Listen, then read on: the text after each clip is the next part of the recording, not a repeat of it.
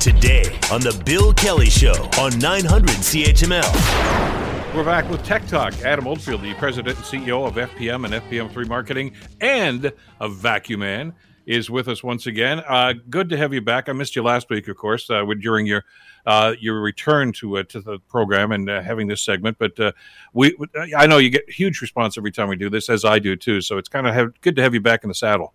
Well, I appreciate being back, Bill. I missed you. I mean, I know privately we talked and we always kept in touch for the last couple of months, but there's just a dynamic about being on the air with you again to talk about all the things that happen in the world and what's happening in technology. And it was interesting while I was off and still talking to the community. I was getting a lot of interest on people saying, you're coming back with Bill, right? You're coming back. Like, we really enjoyed listening to your segments because some of the stuff, as we know, can be really far-fetched. And it's actually quite interesting to see the direction of which technology is taking us. Some of it even surprises myself to be in that matter. Well, let me start off there because, like I say, you were kind of keep an eye on it. You were out of touch for a little while. So let's start there. I don't know if you remember or you noticed while you were busy, Adam, but Elon Musk has been busy as well over the last couple of months. He bought this Twitter thing.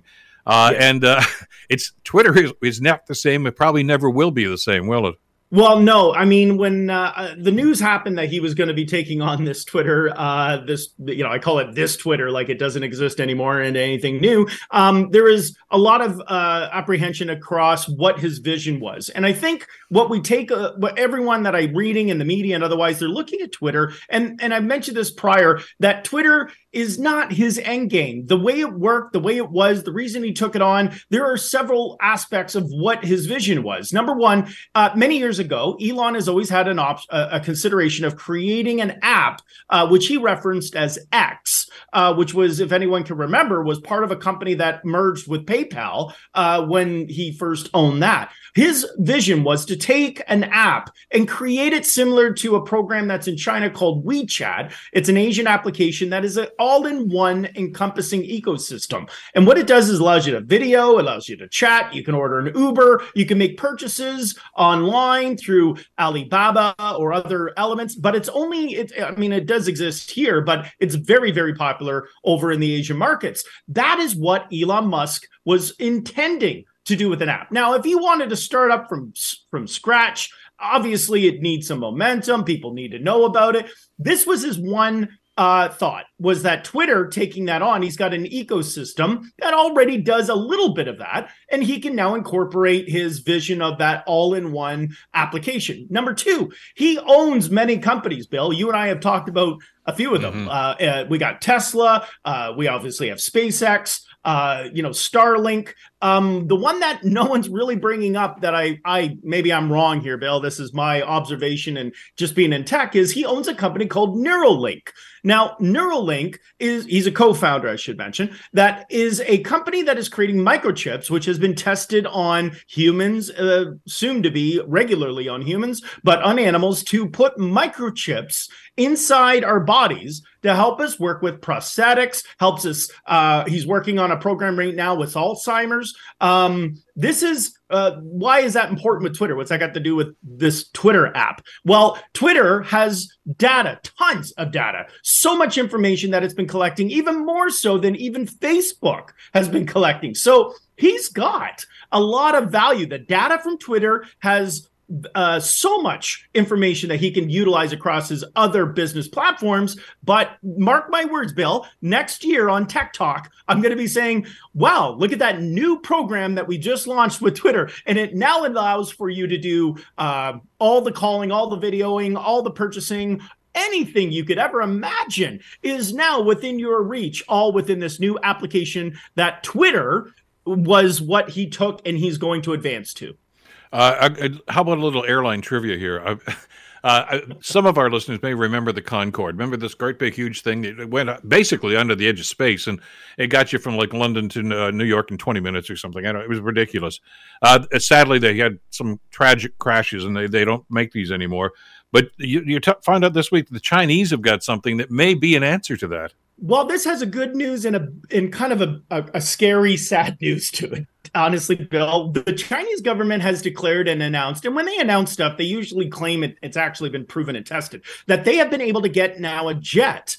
Their engine, to be clear, can run off kerosene that can propel a jet 9 times the speed of sound.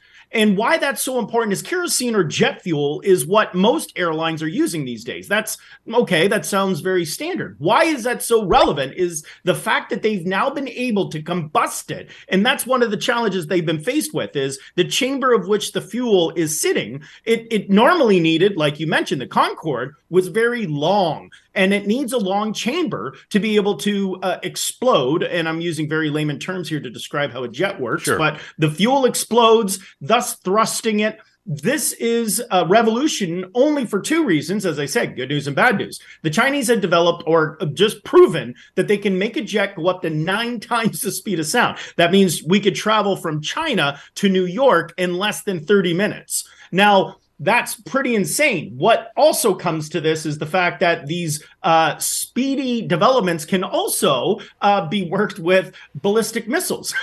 So in the same token, there's a bit of the Chinese are throwing a little bit of a look what we can do. That means this missile would be able to pretty much bypass most of our defense systems to get to where it needs to be. So I don't know if they're throwing a little bit of a, hey, look what we can do with the jet. Also, we can also throw a missile in your backyard within seconds. So there's a bit of a good and bad news to that story. Yeah, but as you've talked about on many of the past episodes of Tech Talk, what the Chinese do and what they can actually do are oftentimes 2 different things. They love to brag about stuff that, as you say, hasn't really been tested and may not. They usually past the development stage. You know, it's off the paper and they're trying to fiddle with it. But you know, sometimes it's a long time before we even see it, if we see it at all. Absolutely. And I can guarantee there's a made in China sticker on it, so we can all feel a little safer, by the way. So don't be too concerned, folks. Listen, I mentioned just before you joined us that, you know, this is Black Friday and you know, this is the beginning of the Christmas shopping season for an awful lot of people. And I know in subsequent episodes you're going to talk more about products, but you keep an eye on these things. And at the LA Auto Show, we've talked about the move to EVs, and everybody seems to be on side with that right now. And, you know, I guess we're all going to be driving them by, you know, the next 15, 20 years, if not sooner. But Hyundai has taken it to the next level. Well, one of the biggest challenges with electric vehicles across North America, for that matter, is the fact of our concern of charging our vehicles. And we know the electrical grid, of which, you know, we're hearing now in different countries that or in California, they actually, during certain periods, they have 1-day charging. So one of the things Hyundai is really trying to push aggressively, and they did make this announcement, that they have now created a kind of a home system.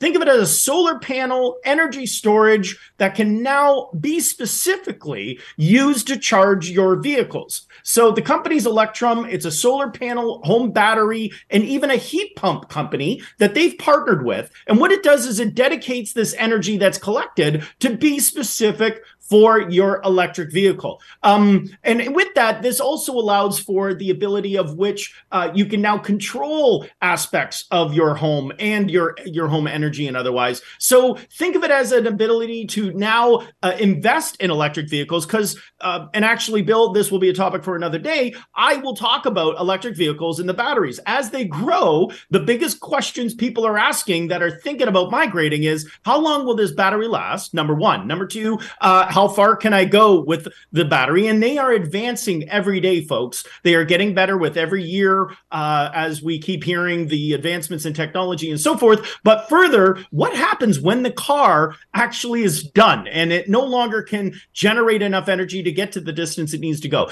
I'll talk about that later. The key thing of this story is that Hyundai has committed to creating a home electric power station specific that you can now purchase with your vehicle, and it doesn't pull energy off the grid, nor does it put stress on your home in regards to pulling electricity out of your current home environment. Well, because that's one of the things that I know you've talked about on the program before, but an awful lot of engineers and others that are involved in all of these projects right now is that we're not spending a whole lot of time talking about the pressure on the grid. Everybody's going to drive an EV. Well, yeah, but, you know, how are we going to get enough power for all of them? And this is, well, it sounds like it could be part of the solution anyway. Well, and this is where they're hoping is the electric vehicles charging every day. We go to work, and this is where the intention is that we commute every day. It's going to be able to offset that climate usage. And last week I spoke while Shona was filling in with you, Bill, that Tesla, the electric vehicle, if you missed the program or the show last week, their Tesla trucks, they require a small town to charge their trucks. Phenomenal. They can run completely off of fuel, but the element of actually when they do need to charge, it requires the electricity of a small community to be able to charge a tractor trailer electric vehicle. So these are one of those supply demand situations. It's all good for the environment, but how are we going to supply at such capacity? And I think we're going to need to find solutions like this because it is going to take the electricity of a small community to power one tractor trailer. Imagine I think there's 300,000 tractor trailers in North America. That's a lot of cities to power it up every time it needs to be charged. We're just about out of time. The edited version, because of timing here today. But listen, we'll carry this on again next Friday because there's a lot more to talk about. Adam, have yourself a great weekend and enjoy Black Friday. And we'll talk next, Friday at 11:30. Sounds great. Thanks, Bill. Adam Oldfield, of course, from Vacuum Man with Tech Talk. We do this every Friday at 11:30 here on 900 CHML and 980 CFPL. The Bill Kelly Show, weekdays from 9 to noon on 900 CHML.